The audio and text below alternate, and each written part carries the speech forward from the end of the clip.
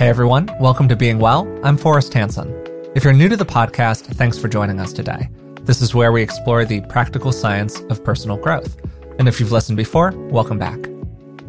Last week's episode focused on getting in touch with what we need.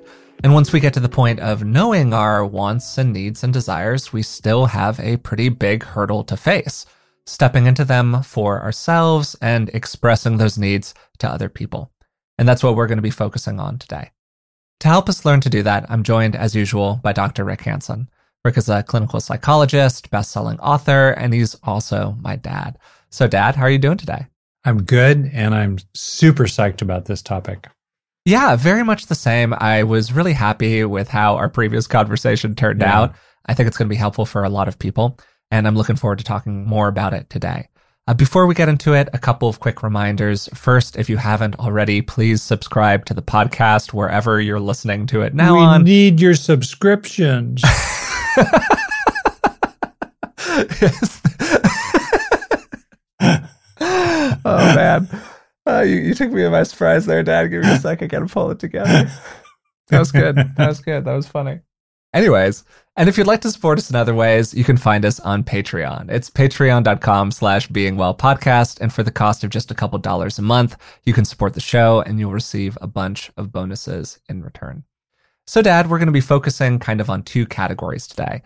The first of those is how we can get better at meeting our needs ourselves, whether that's accepting the presence of needs or taking practical steps, frankly, inside of our lives to get better at meeting those needs. And then the second is communicating them to other people, expressing ourselves more fully, being courageous with others, stepping into a little discomfort socially, and then also learning some practical tactics for doing so. But I'd like to focus on the first one first. What do you think supports people in getting real about meeting their needs? It's a topic that I've grappled with myself a lot. And one of the things that I felt is that much of my life, probably like many people, especially let's say through my 20s and 30s, I was fulfilling the needs, I was pursuing the goals that other people had laid out for me. To do well in school, be nice, don't rock the boat. And part of my own journey has been, and I think like many other people, is to sort through the scripts and roles and speaking lines that have been laid out for them by other people growing up, and then filtering out what is actually authentic to them in all that, disengaging from the rest, and adding new things that are really authentic for themselves.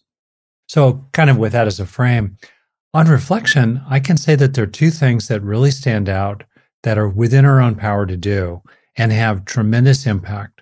And they're seemingly simple, but if we do them, they make an enormous difference. The first is to actually set aside some real time every day, a minute or more. The range realistically often is on the order of a dozen or 2 dozen or 3 dozen minutes a day. That's not a lot for pursuing an important need. For example, there might be something that calls to you that says, I really do need to be more active. I need to go for walks more. I need to maybe do some regular exercise, maybe pick up some yoga, something. Set aside a minute or more a day and then keep at it every day. Or maybe in you is something that says, I want to write a book or compose a song. Well, bang away at it. 15 minutes a day. You'd be amazed the number of chapters you can gradually write if you really do spend 15 minutes a day, 5 days a week, 50 weeks a year. Yeah, I think that you're pointing to something here that's really practical and really important, which is just that people often get carried away by how long we think something is going to take or how hard we believe something is going to be. And yes, achieving distant ends can actually be challenging for people and take a lot of cumulative time. But on any given day, spending 15 or 20 minutes doing something is infinitely more than spending 0 minutes. And you'd be really surprised at how far 15 or 20 minutes a day can carry you in pursuit of your goals. Yeah, fantastic. And kind of related to that, get some momentum. Also, you start to believe in yourself. Like, oh yeah, I really can do it. Okay, so that's the first really simple, practical suggestion I want to make. The second is equally simple and equally powerful. It's that when you do step forward in some ways, typically simple and brief, toward meeting your own needs, slow down to recognize that you've done that and internalize the good feelings that result. Just that. You sat down and you meditated for a minute or maybe 15. Good on you, right? Yeah, feel good about it. Yeah, not just go, oh, okay, I did that, whatever, but go, hey, I backed my play. I supported myself and I was not helpless. I was not inert. I had some agency, some efficacy. I was at cause, not at effect. And also, as a result of that, whatever the particular fruits of the practice are, like what it feels like when you meditate or exercise or write for 15 minutes toward your book, etc. The satisfaction of that, really let it land. Just those two things, huge effects.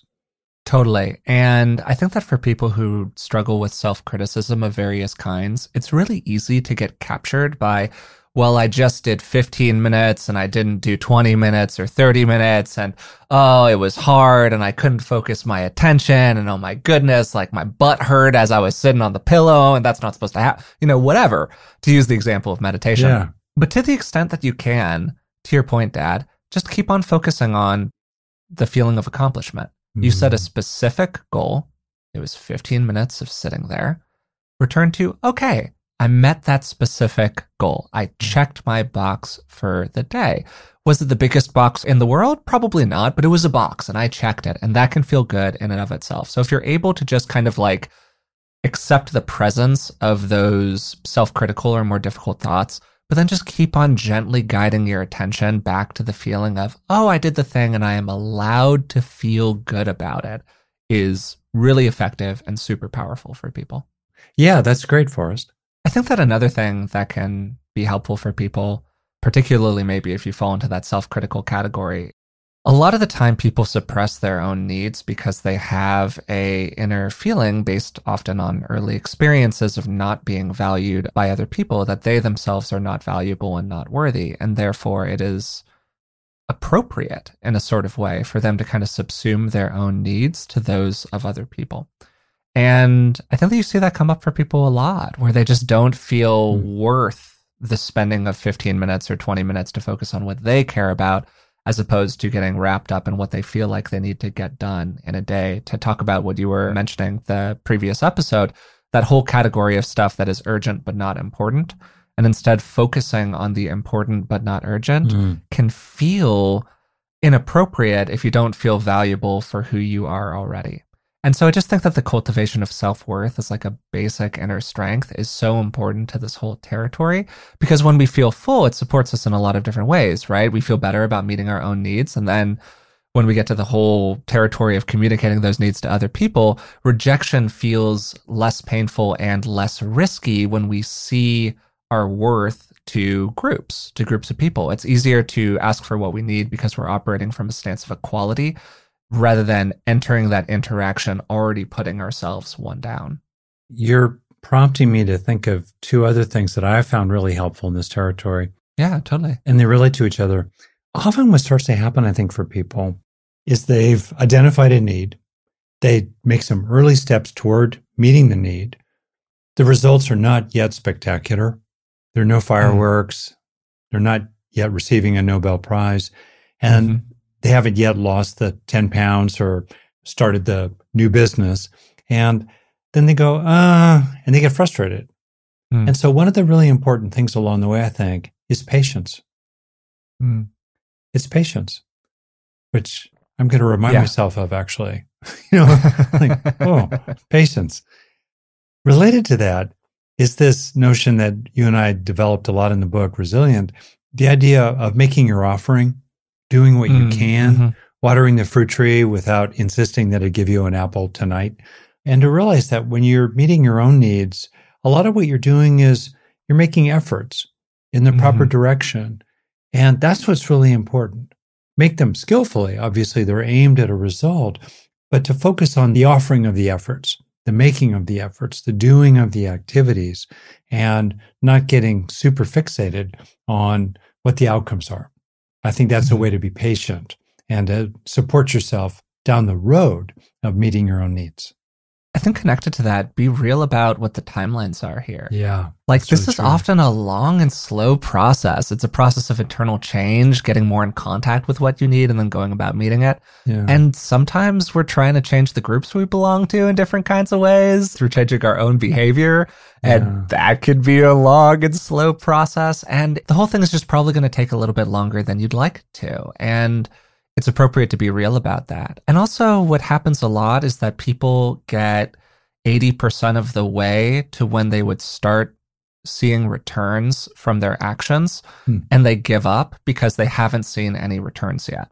Yeah. There's this basic principle in just change in general, but also actually from the Buddhist tradition of gradual cultivation, sudden awakening. It's a phrase that I like a lot. And I think that you see that in life a lot, where we have this long and slow accrual process where we're putting the work in, but it doesn't really feel like anything is happening. In a sense, we're kind of like building up change energy, right?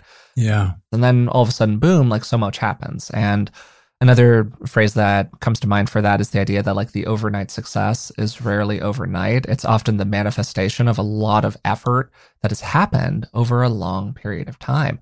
And so I think that just being real about the presence of these tipping points in life, and we don't know when the tipping point is going to come, but when it does, a lot of stuff is probably going to happen pretty rapidly for us. And a lot of life is about sustaining the effort until we get to one of those tipping points.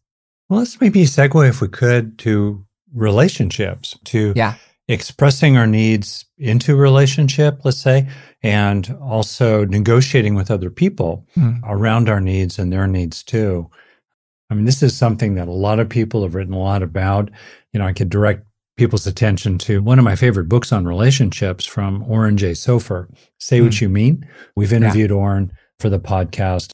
When I think about what's been there for me, both personally and also my experience as a therapist with a lot of people, I think the first thing to be aware of is the very widespread inhibitions internally on revealing or expressing vulnerable requests or vulnerable needs to other people. That was incredibly difficult for me to get through. And I had to just do a lot of personal growth on it, especially in my, late teens and early 20s. That's something for people to recognize, just that numbing, the dissociation. If there's a trauma history around it, there can be a lot of dissociation, a lot of spacing out, a lot of sleepiness or wanting to change the topic or nervous laughter, intellectualizing. So for starters, just being aware, if it's the case that there's some kind of inhibition that can feel very embodied, it's like your body shuts down, or it's like a kind of muzzle comes over you, or there's a valve throttling down in your neck and your throat that blocks the expression of what you need. What's your take about that? Yeah, I think that we're often extremely inhibited in our expression of these things. People, of course, fall into different categories. There are some people who find it very easy to ask for what they need from others. Sometimes people frame this in terms of different kinds of cultures. The difference between ask culture and guess culture is one example of this, where there are some people who believe basically or come from a background where you're allowed to ask for whatever you want, but you need to be okay with people saying no to you. And then there are people who believe that asking is kind of fundamentally impolite and we should really navigate based off of our assumptions and our guesses about what other people want. And if somebody else doesn't perceive that I want a thing, well, it's probably because they don't want to perceive it. So I'm not going to be impolite by asking them to do this thing for me. And we cultivated more of an ask culture framework inside of our family. And so we're a little biased in this. But generally speaking, I think that getting real about the problems with guess culture and that kind of like inhibition of expression can be really helpful, because nobody's going to be a perfect mind reader. And so if we want things from other people, we really do need to expose ourselves to the risk of receiving a no, and to the painful feelings that can arise when we express ourselves really authentically to somebody else. And they're just like, no, dude, I'm not going to do that. Yeah. Like, that's extremely uncomfortable. Yeah. Or they make you the bad person for having to express this need in the first place, which is often, sure, a covering of their own insecurities around self-expression or whatever, but that doesn't necessarily make it hurt any less in the moment. And so, yeah, I just think that the vulnerability around this whole territory is a huge reason that people struggle to express themselves socially. When I think back on my own history here, and let's use a couple of concrete examples that make it kind of real. Let's say in roommate relationships, romantic partner, even marriage relationships, there are often needs that have to do with certain kinds of behavior, like housework, sharing the load, not leaving clutter around. Maybe there's something about that. And also there are needs that have to do with feeling really listened to by someone. And let's say maybe needs, who knows, in the area of romance, right? Sensuality, needs in that area. So one of the things I've seen is almost like a 3-step progression. And gee, how typical, I would think, in a 3-step way. But step 1, which is probably the most important one, it's to name the need to yourself with the words and push through the inhibitions, the shame even, about those particular words. What is it you really want? So at least you know yourself, and as best you can to operationalize it in your own mind. What would it look like if you got your need met? Yeah, there's the underlying need, which is, let's say, like you have a need for peacefulness and orderliness in your home, or you have a need for touch, for loving sensual contact with a partner, or you need to feel that a key person in your life is actually listening when you're speaking and they're paying attention to you. Not that you're droning on for hours, but in reasonable ways. Those are deeper needs, but the expression of those needs, or what it would look like if they were fulfilled, is quite operational. It's quite concrete. And it's very helpful to know for yourself what the need is, even put it in language, and to know what it would look like if you got it. That's the first step. Second step, often, is to tell another person who's an ally. You don't have to do the second step. You could skip directly to the third step. But sometimes it's pretty helpful to float it past another person and get a reality check, a well-chosen other person. And they might tell you, well, the need is natural, let's say, for an orderly, aesthetically pleasing home. The reality of that with 2 3-year-old twins running around like entropy generators in your disorder creators, in your home, your desire for like a perfectly spick and span living room is just not realistic. They might say that. Flip the other way. They might listen to you speaking with a fair amount of self-doubt and anticipatory defeat around, the expression of your need. And they might say, hey, really? That's totally reasonable. Of course. People want that. It's standard. It's normal. For sure. Good on you for expressing it. Yeah, so that's the second step, another person. And then the third step, to the key person involved. And if it's a high-stakes situation, I think it can be helpful to clarify in advance your form. Kind of how are you going to do it? So you feel supported. So you don't feel like, oh gosh, you're going to flounder or come in guns blazing, because deep down inside you feel kind of insecure. So you overdo it by being angry or over controlling or over demanding or dominating from the get-go. So clarifying, what are you actually going to say to this person? And I think the form from nonviolent communication developed by Marshall Rosenberg is often a really helpful one, where essentially you're saying, when X happens, I feel Y because I need Z. And on the basis of that, sometimes is the request. So from now on, I request that. Now that's the form, you vary the form, but that's the basic idea, including in it a communication of a vulnerable need and a need that's universal that other people can relate to. Very practical. And attached to nonviolent communication is general principles, right? That go beyond the form itself, although the form can be extremely helpful for people. And they're consistent to give another framework with wise speech, again, from the Buddhist tradition. And this is typically 5 or 6 items. And the first one is that the speech be well-intended, that it's aiming at helping, not hurting. It's not based on ill will. So that in the NVC framework is kind of consistent with using I statements, things like that you're aimed at helping yourself, not hurting somebody else. And then the second principle for wise speech is that it be true, that you don't have to say everything, but what you are saying is accurate and honest. Then the third one is that it's beneficial, it's enjoyable or useful to others or to yourself. The fourth is that it be timely. I think that this one is a very important one when you're communicating inside of a relationship from personal experience. In other words, it comes when it's appropriate. And also maybe there's an aspect of it where it comes when somebody else is willing to receive it, or when the ground has been laid for them to receive it. And then the fifth one is that it not be harsh. And this really connects to what Terry Real said with our conversation with him, where I think, to paraphrase the line, it was something along the lines of, there's nothing that harshness does that loving firmness doesn't do better. And that really stuck with me when he said that. Yeah. I thought that was a really wonderful line, that you can be firm and passionate, and maybe at times even a little heated in how we communicate with each other. It happens. We don't want it, but it happens. But the tone and the words that you're using aren't mean. They're not belittling the other person. You're not abusing anyone with your speech. All of that good stuff. And then there's a sixth standard. And when it comes to expressing our needs, I think that this one's a little fuzzier. And it's that the speech be wanted. In other words, we want to be thoughtful about intruding onto other people or delivering a communication that really frustrates them or bothers them or is problematic for them in some way inside of their own material. I think that for need expression, a lot of people can fall into the trap of actually being a little too concerned about the communication being wanted by others. And we can often subsume our own needs because we fear that the communication is not wanted. So I think that sixth one can be a little fuzzier. I don't know if you want to add a little nuance to that here, Dad. Oh, just to point out, everything you said was fantastic. And that sixth one in the Buddhist tradition, see, for whatever's worthwhile in that for you, the sixth one is optional. Yeah. It's desirable, but optional. It's not inherent in right speech or wise speech. Cool.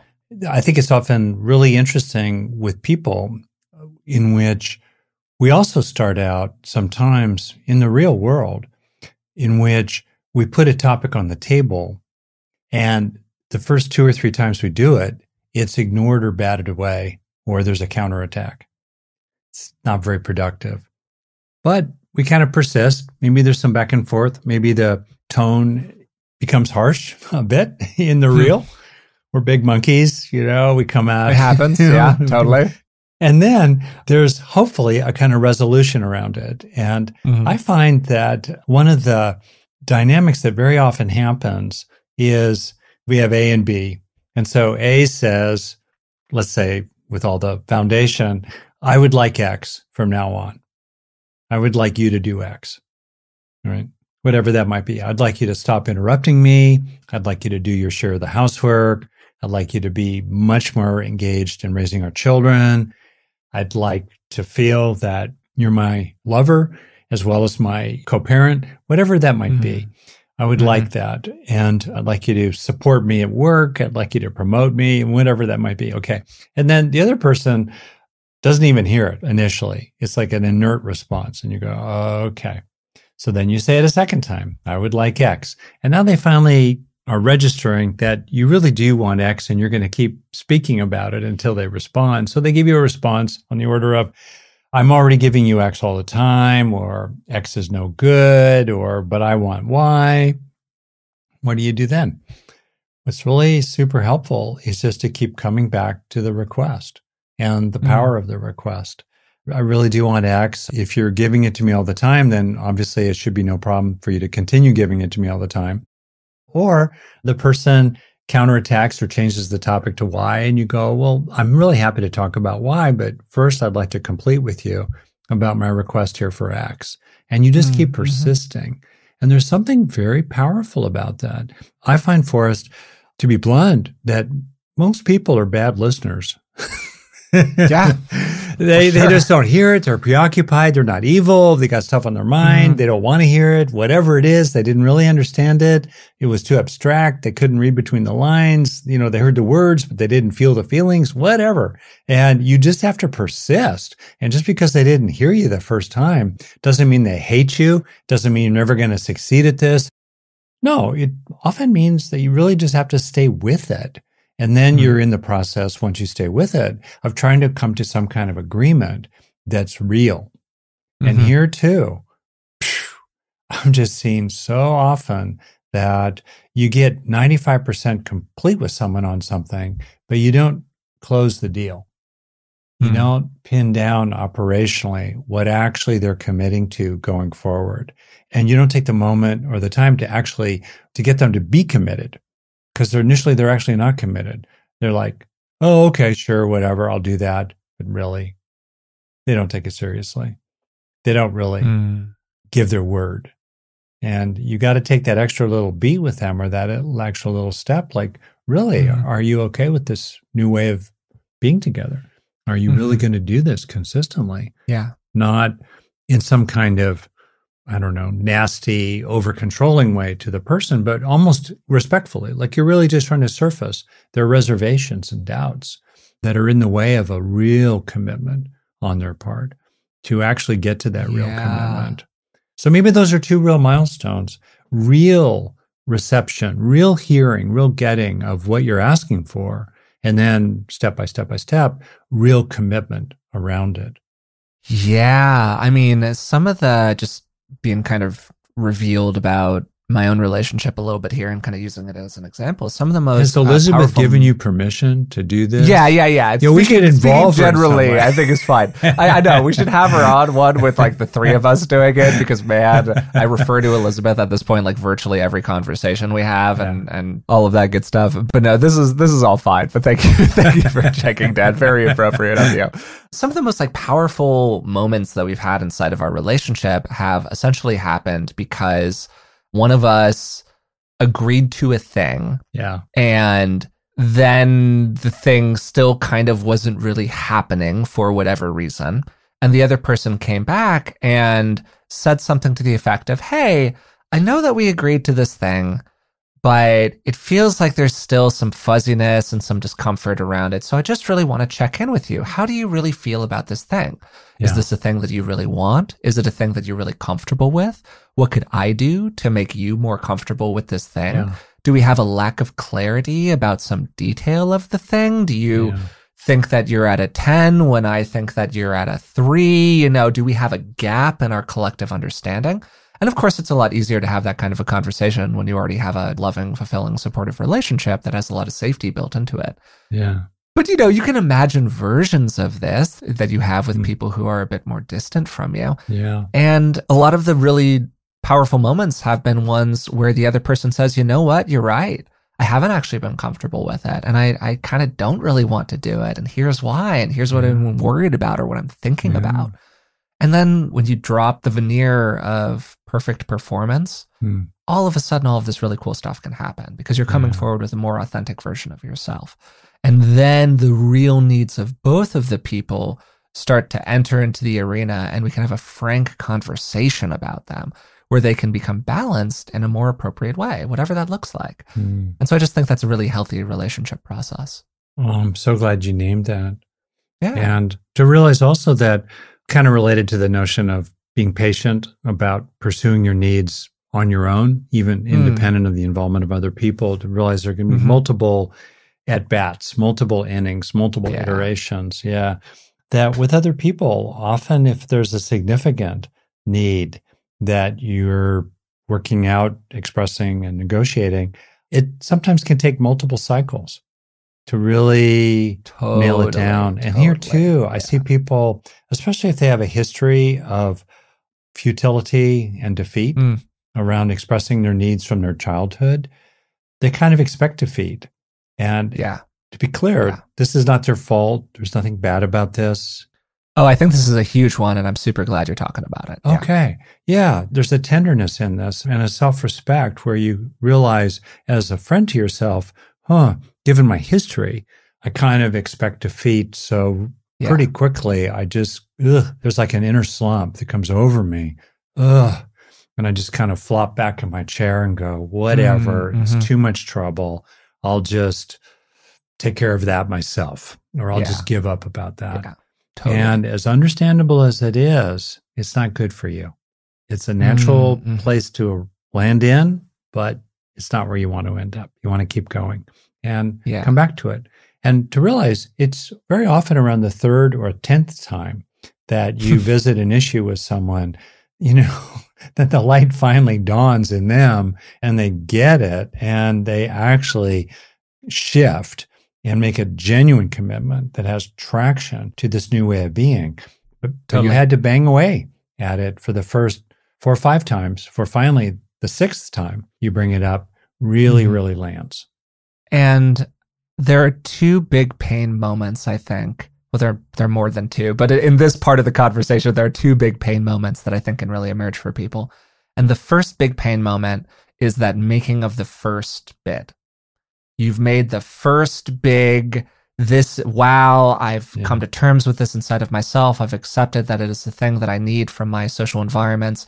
And now I'm beginning to express this need in a full way, either to this person individually or to the groups that I'm a part of more consistently in terms of my desires. And this could, there are a lot of different forms of needs. This could include everything from how I would prefer people to refer to me, to, hey, we have this pattern inside of the relationship that just is really not doing it for me. It's making me feel extremely unsafe. And I would really like us to do what we can to change it because I really love you. And I think that final moment of because I really love you can be really, really helpful also in terms of greasing the skids here. So that's pain point number 1. Then pain point number 2 is the first time that you make that expression, the other person says yes, and then it doesn't happen anyways. That's a huge pain point, I think, for people because it's like, oh my God, I did the big thing. We had the cathartic moment, and yet we find ourselves back here at square one. And this is where I think some of that ask versus guess comes in. Where you can reorient yourself towards a position of saying, hey, gently, I thought that we had this agreement. That doesn't seem to be what's currently happening. Why is that? As opposed to assuming that it's happening because the other person doesn't want to do the thing.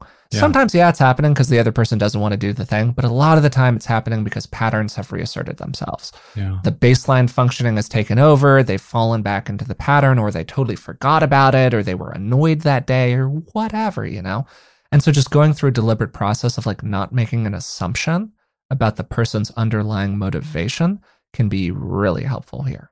We'll be right back to the show in just a minute, but first a word from this week's sponsors.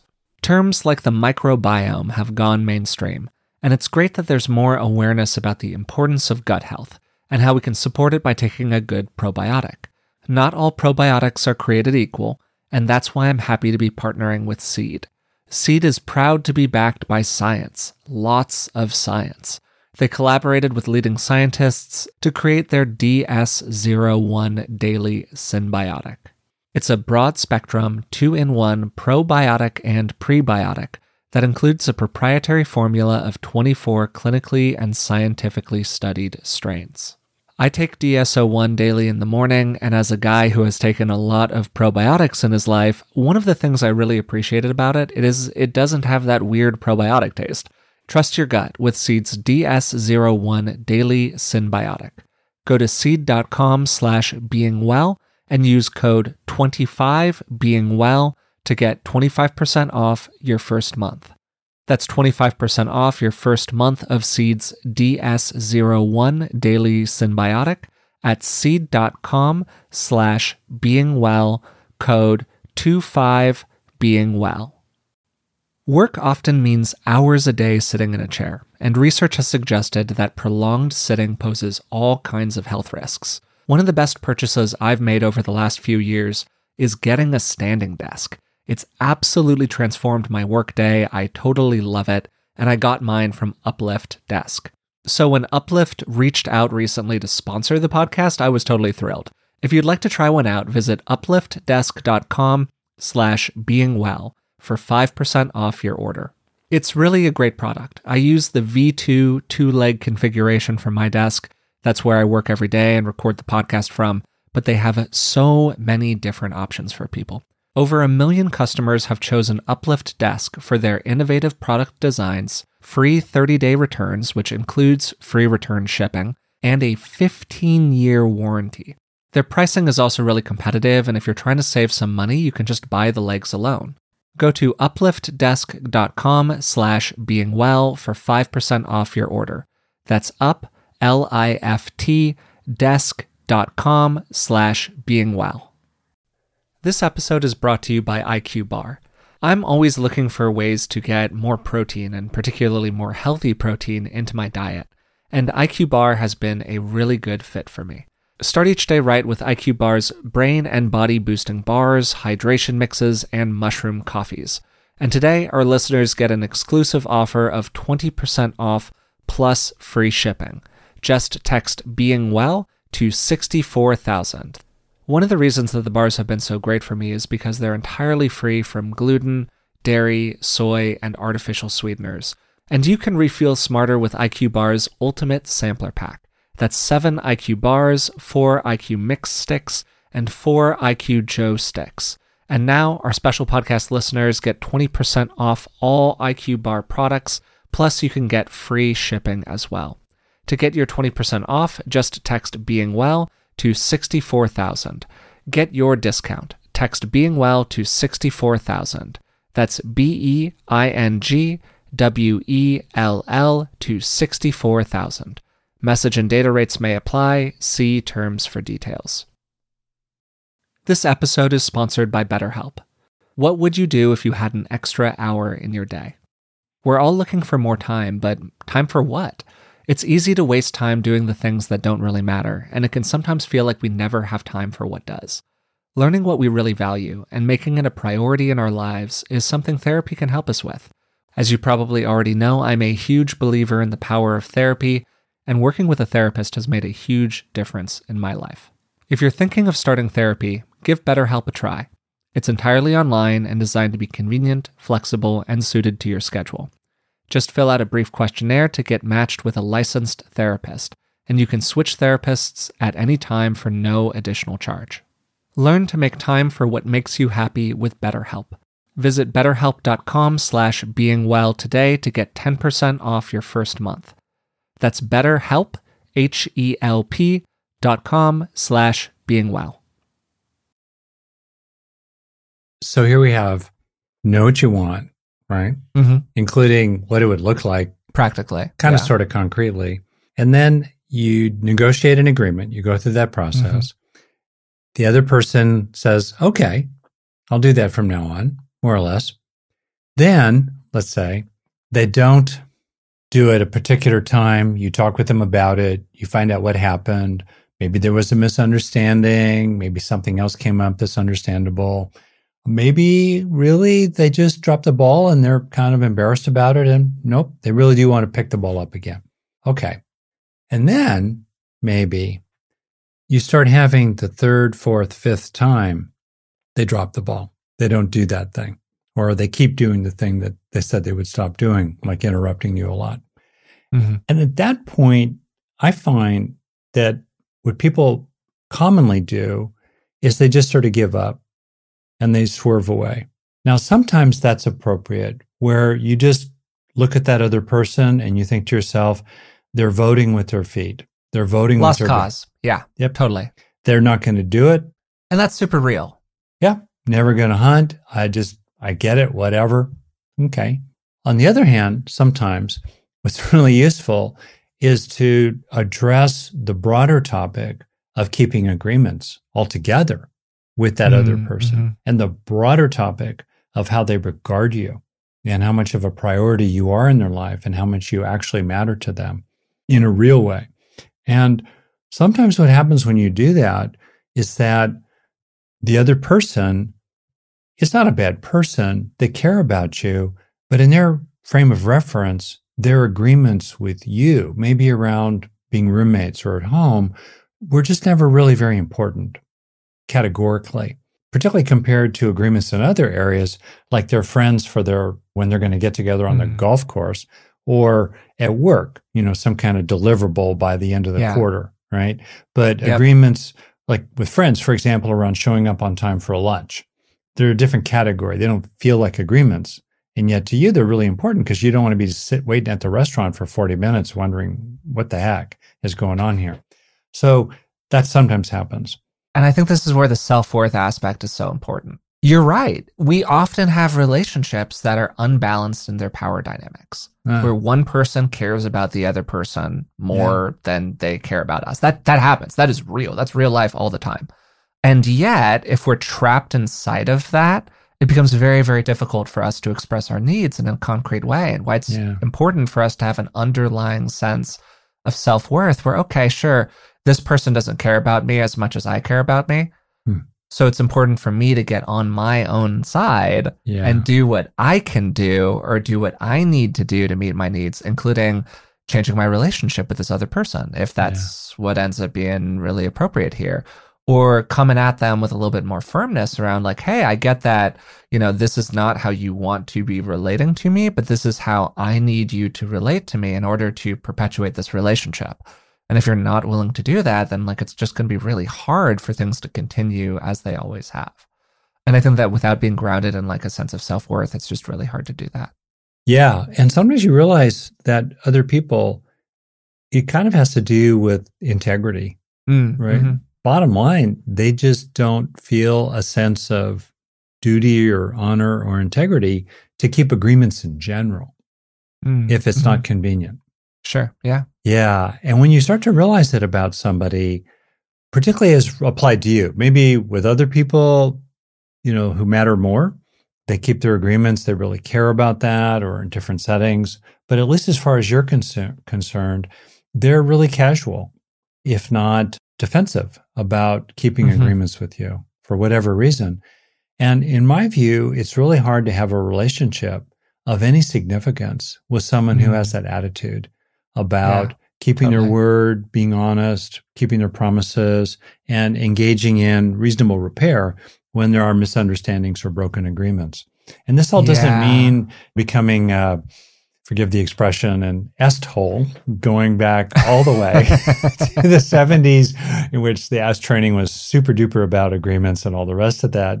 We're not trying to regulate, control, and dominate other people. Just how do you have a significant relationship with people who just don't feel like they need to keep their word with you? Yeah. It's like, whoa, that's kind of scary and dangerous. And it can feel poignant. There can be a grieving, a mourning, when you go through the process of becoming disenchanted, waking up from the spell of what you hoped for. Yeah. Maybe the child in you really longed for and projected onto that other person. And you realize, no, they're not going to give you what you want. But more fundamentally, even if they agree to give you what you want, you can't count on them. As a result, you sort of have to take a step backward. Yeah. You just mentioned repair there, and maybe doing a soft pivot back to the relationships where you do feel like the other person cares about you, but for whatever reason, or the situation, it's a friend group thing. It's not just a one-on-one relationship. Because I think that a lot of this friction happens inside of friend groups, where you're bringing together a group of people, 5 to 8 people at any given moment in time, and we develop styles of interaction inside of our different groups. And sometimes those styles of interaction serve 4 of the people in the group, but they don't serve 1 of the people in the group. So what do you do? How do you negotiate that, right? Yeah. And I think that a big part of feeling safe, which is one of the things that helps us communicate what we need, is having some confidence in the ability to repair. Because if our personal history suggests to us that a single difficult interaction basically ends a relationship, it's going to be really, really hard to make these bids that are emotionally vulnerable, because we are risking so much in the making of the bid. And I have a close friend who feels, and they've expressed this to me, and we've talked about it a bit, and they've worked on this, where they essentially can never get into an argument because they've had so few positive experiences of a healthy repair process in their life. Yeah. And this means in their mind that like any form of an emotional blow up just like can't be fixed, which then strongly disincentivizes them from expressing themselves in any kind of a meaningful way, which then has the consequence of them not getting their needs met as often as they would like, which then leads to a lot of resentment and frustration and so on and so on and so on, right? So just having some confidence in your repair ability, or believing that it is possible for people to repair, can be a really helpful way to make expressing yourself more accessible if you're somebody who struggles with that. That's so good. I think too that when we express our needs, it's useful to keep in mind what it's like for the other person to be on the receiving end of a want coming at them. And that's a moment for all of us when there's an important want, and often in that want is an implicit criticism about the past, complaint, grievance, grudge, gripe about how it's been. And also, just as a quick note, I think that's what curtails change often, because if we're changing in the future to some people, they feel like that's essentially an admission of guilt for what they've done in the past. And that can really stymie change for people. Yeah, absolutely. And so one of the things that was kind of a breakthrough for me was to realize that it served me to ask the other person, essentially, how can I help you get what you need so that you can give me what I need? Yeah, totally. There's a reciprocity to this whole thing, for sure. Yeah. Yeah. And just that right there, this funny notion that without being pushy about it, let's say, we can, in a way that's sincere and authentic, really listen for what would support, what would enable the other person to give us more of what we need. Yeah. Now, maybe it's specific to what we're asking for. Like, for example, let's suppose that you have a roommate and you're basically saying, hey, the refrigerator's just getting crowded out with all kinds of leftover stuff, it's mostly yours, it's been there for weeks. It's starting to, get creatures in it. What can we do here? And so my request for you for what I need is that we each have a shelf in the refrigerator, and what you do with your shelf's cool. And this one will be mine. And you can decide which shelf you want, but then we just kind of stay in our own shelves. And the other person might say something like, well, and then you might think to yourself, what can I give them? Or how could I help them give me what I want? And it might have been, in the example I just gave, give them the choice of shelf, for example. Or you might even ask them, this is what I'd love to have happen. Is there anyone I can serve this? And it might turn out, they might say, well, my stuff goes over multiple shelves. I'm just making up this example on the fly because I eat certain kinds of food, or we never seem to have anything in the cupboard. And you might also say, well, oh, no sweat. How about we just set aside this part of the cupboard in which there's a lot of room for you, and some of your stuff can just sit there that's been kind of migrating to the refrigerator. Oh, sure. Great. You're kind of speaking to a basic sales tactic here, which is make it easy for people to say yes. To the extent possible, if you can, make it easy for the other person to say yes. Right, without, and this is very important, falling into the pitfalls that are close there to, in which you're, sort of being manipulative. Yeah. Yeah, totally. Spinning other people. I think it's very important to stay rested in a kind of humility that recognizes that they have rights and needs too. Totally. It's a deal for your want to be landing on them today. And out of respect, there are things you can do that would facilitate them giving you what you're asking for. Yeah. And there's just a generosity aspect to all of this, I think. We're coming into the request from a stance of generosity from both people. Right. You're giving them an opportunity to be generous to you, and you want to be generous in return, right? Like, relationships are a two-way street. And also, I think that there's this really cool thing that can happen sometimes. If you have the ability to access this with a close friend or romantic partner or family member, whatever, where naming our wants and needs in a pretty uncool way, almost, just be like very revealed and sort of like, yeah, I know that this is super imperfect, but here we are. We're all imperfect beings.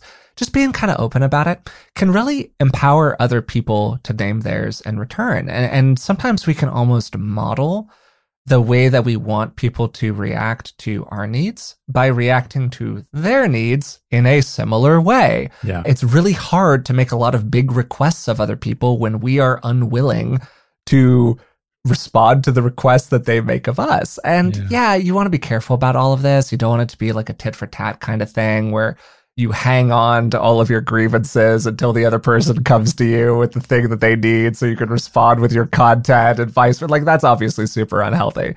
But I do think in general that there's a really positive version of this. And I think a lot of it gets back to that generosity aspect. Yeah. Like, are you coming to it fundamentally with an open and generous heart? And do you feel like the other person fundamentally has got a sense of generosity toward you in return?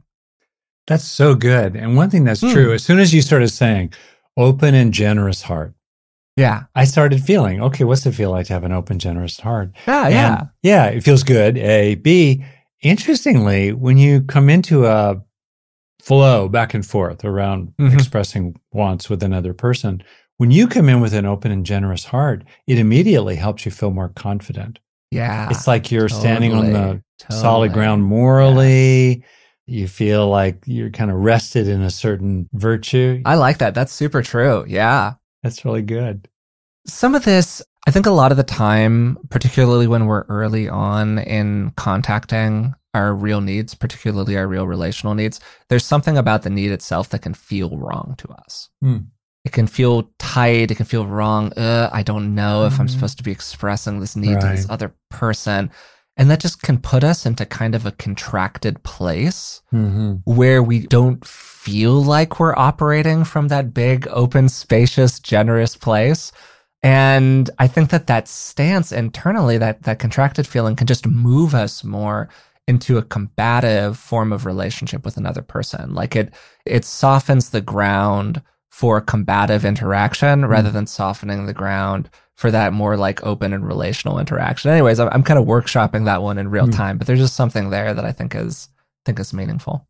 I think that's very, very true. Really true. I can just name concretely some questions that I think are really useful in business environments, friends, and definitely in intimate relationships. And people have different versions of these questions, but one of them, for example, is to really look at someone and go, what do you want? Or what would you like here? Or what do you want from me? Or what do you need? And to be very careful about tone, because what do you want? That's harsh tone. That's not it. Just that.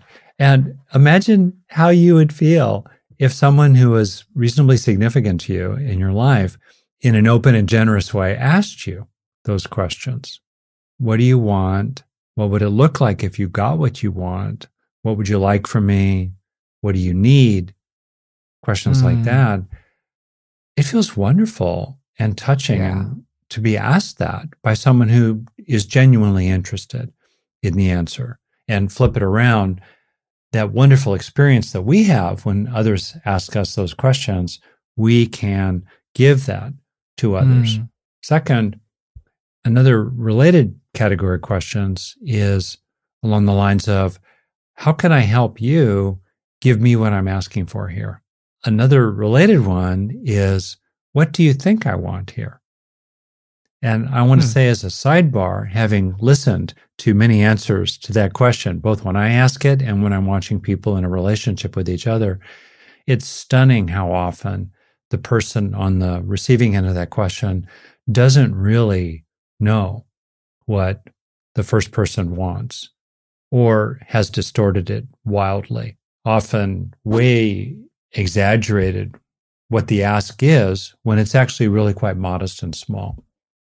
For example, sharing housework, it really boils down to, I'd like you to spend about 15 minutes more a day doing housework. And a lot of people think that what they're being asked of is some sort of vast and open-ended, boundless request or demand from a human vampire who's just going to suck their life force. And no, it's not true. So don't underestimate the degree to which other people don't know what you want, don't understand what you want. Really, really, this territory I find from a practical standpoint is really important, of clarifying and making sure that they really do understand what you want. And again, some of this gets back to modeling inside of our relationships, where we can model to the other person what we want to receive. And one of the most useful questions I've ever found in my own life is just, can I say that back to you? Yeah. Or some version of, let me say that back to you. So what I'm hearing is, fill in the blank. Yeah. And then you say it, and it gives them an opportunity to be like, no, that's not what I meant at all. And then I would, okay, great. And we can have a moment of repair around, okay, we had a little minor miscommunication about this because I thought X and you thought Y. So just any version of like, let me say that back to you can be enormously helpful here. Yeah, that's great. To kind of put a bow on all of this as we're wandering toward the end here, a really useful thing to flag in this whole territory of identifying our wants and needs, getting in touch with them, expressing them to other people, claiming them inside of ourselves, whatever. It's just all of the small ways that we have little moments of pain because we didn't communicate our needs to others, or because we didn't step into doing the practical things we need to do on a day-to-day basis to meet them inside of ourselves. And you get into this tricky spot with it because the moment of straightening something out with another person is always probably going to be bigger and scarier and more threatening than these little tiny moments of not quite being seen by somebody else or not quite having your needs met. This is very good, what you're getting at. Yeah. So what we do is to avoid this one big scary interaction. Yeah. We absorb paper cut by paper cut by paper cut of just constant suffering. And over time, all of those moments add up, and the accumulation of those moments can cause so much long-term damage to ourselves, to the relationships that we have. I mean, I've seen friendships between people end essentially because somebody was unwilling to really ask for what they needed from the other person. And just over time, there were so many micro abrasions that they were never able to recover from all of them. That, hey, maybe if they had just been straightened out early on, that might not have happened. Yeah. So I think that some of this is about accepting the presence of a degree of discomfort, and then we have a choice to make. We can embrace the big momentary discomfort of expressing ourselves to somebody else, or we can come to terms with the pain of not having our needs met. And it's often a binary choice. You know, often we're choosing one or the other. Do you want the pain of rejection or the pain of never knowing whether or not they would have met your need? I don't know. It's up to you. But either way, you are facing a degree of discomfort. So a lot of this is about not deceiving ourselves about what we're really getting ourselves into here and about the way that our life really looks right now. One of my takeaways from this conversation that's real, and you're going to be on the receiving end of it. Oh, love this. Okay. well, maybe not right now while we have the recording on, but maybe down the road, but who knows? It's just what's touching my heart here is how I want to go out and with the key people in my life, ask them most sincerely, essentially, what else do you want from me? Building on whatever I'm delivering, good, bad, and indifferent, is there anything that's really important that's hanging out for you? And maybe the answer will be no. I'm going to be asking your mom this question a little bit later. And there's something incredibly tender about it and also to have the courage and, as you say, self-worth, but the courage to go and to give yourself going into it the right to say no, for example, because then that gives you room to open up that whole can of worms. Absolutely. And, man, it will blow the mind of people. Totally. To be on the receiving end of someone who's like their friend or father or son, sister, brother, spouse, and so forth, whatever, for someone to just kind of pause and go, feels good, et cetera, whatever our current baseline is. And I just want to check in with you. Is there anything significant that you'd like from me going forward here? Yeah. How about it? Whoa. Super powerful. Yeah. Cue the soundtrack, right? Wow. Totally. And again, just like kind of final point, and you retain the autonomy. Yeah. Having an open and generous heart doesn't mean that we're just going to do whatever anybody asks of us. That's not the point. It is a stance of being in the world. Yeah. It's not a commitment to be a rug on which other people tread. That is definitely not what we're advocating for here. But hey, you can ask the question. You can make the bid. That's what you're talking about here, Dad, with that. And man, what a beautiful bid that is for other people. I think sometimes in significant relationships, what will follow actually is a lot of appreciation of so much that's already good. Totally. And still there might be one thing still, right, on top of all that. I think that's great. I think it's a fantastic note to end on. And I really enjoyed this conversation today. I thought this was a really good one, focused on claiming our needs, doing what we can to meet them ourselves, and then getting a little bit more skillful and a bit more real about communicating those needs to other people.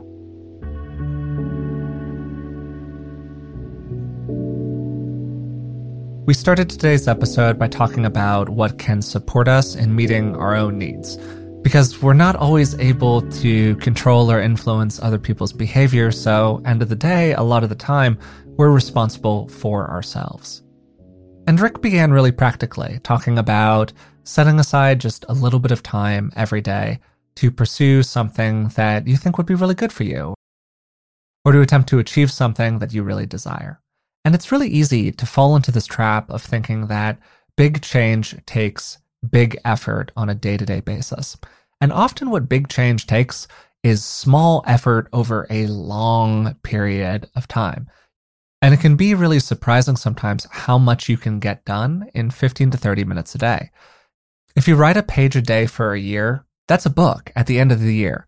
But it's really easy at the end of each of those days where you only wrote a page to feel bad about your effort, to feel like you didn't quite do enough. And so we see this sort of dichotomy, right? Where accumulated over time, even relatively small efforts can add up to something really meaningful. But at the end of any one of them, we feel like we haven't done enough. So it can be really important to just constantly refocus ourselves on the little goals that we are meeting on a day-to-day basis. And it's really helpful to just go out of our way to feel good about meeting those goals. Yeah, we can see the thoughts flying around in our heads about how maybe we haven't done quite enough. We can acknowledge their presence and politely shoo them away as we once again refocus our attention on what really matters to us, which is that we checked the box today. Then we spent the bulk of today's conversation talking about expressing our needs effectively to other people. And I think that we really found the moral of the story at the end of the conversation when we talked about this underlying stance of having an open and generous heart with ourselves and with other people. Now, of course, this doesn't mean that we always do what people ask for us or that we always expect other people to do what we ask of them. It's just an underlying stance. It's one that moves us into a form of relating that increases our likelihood of having things going well. And then alongside that broad principle, we talked about a lot of specific tactics. We talked about nonviolent communication, which is a framework of communication that was developed by Marshall Rosenberg. It focuses on things like using I statements and other tactical approaches, but the real underpinning of it is a general principle and approach to communication that, again, loops back to that idea of the generous heart. And that's also supported by the wise speech framework, which comes from Buddhism. And the basic idea of it is that our communications should be a combination of well-intended, true, beneficial, timely, and not harsh. And if we're able to check those 5 boxes, we're probably standing on pretty firm ground. There were 2 themes that came up a lot during the conversation, and the first was self-worth.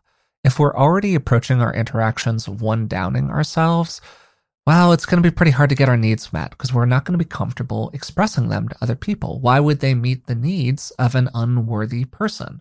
So if we feel worthy already, it can make us more comfortable expressing our needs. And also, frankly, it can insulate us a bit from the pains of when our needs are not met, or from the moments where we make a request and the other person says, you know what, I'm not going to do that. The other theme that came up a lot was just the idea of incremental change. How often when we make a request of somebody, even if they say yes, their implementation around the request is going to be imperfect. It's going to be flawed. There are going to be bumps in the road, and we might have to revisit our request multiple times. And that's really perfectly normal. And it's pretty common for people to feel like if their request wasn't met the first time around, that it's never going to be met in the future. And this is the person communicating how they really feel about them and how they really don't actually want to fulfill the other person's request. But that's often not the case. I mean, people are wrapped up in their own worlds. They have their own problems. They forget things. They fall short.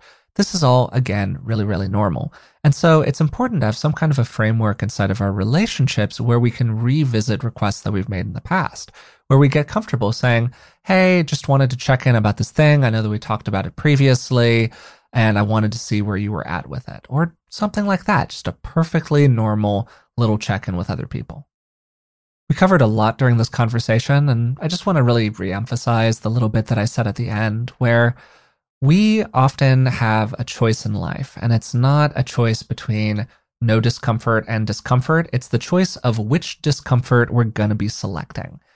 We're choosing either the constant discomfort of not quite getting our needs met by other people, or the one big moment where we express our needs in a full way, and it's painful and uncomfortable, and there's a change process around it. And I just want to take a moment here to flag that, of course, there's a third option. Sometimes you express your needs, your needs are not met by the other person, they are not interested in changing, and they go on not meeting your needs. So you both have the pain of expressing yourself and that constant pain of not having your needs met. So that's not so great. But at the same time, at least in my experience, because I've certainly had that happen to me, and I'm sure other people listening have as well, there is for me a kind of freedom in knowing that at least I've done what I can here. So I'm not asking myself the constant question of, wow, could I have done something to make this turn out differently? I know I've done what I can. And unfortunately, the other person responded in a way that I didn't care for. That is what it is. I can't control that, but I can control my own behavior. And that at least can help me feel a little better. I hope you had a good time listening to this episode. And if you did, we'd really appreciate it if you would take a moment to subscribe to the podcast. And if you'd like to support us in other ways, you can find us on Patreon. It's patreon.com/beingwellpodcast. Also, if you can, just take a second to leave a rating and a positive review of the podcast. It really does help us out. Until next time, thanks for listening.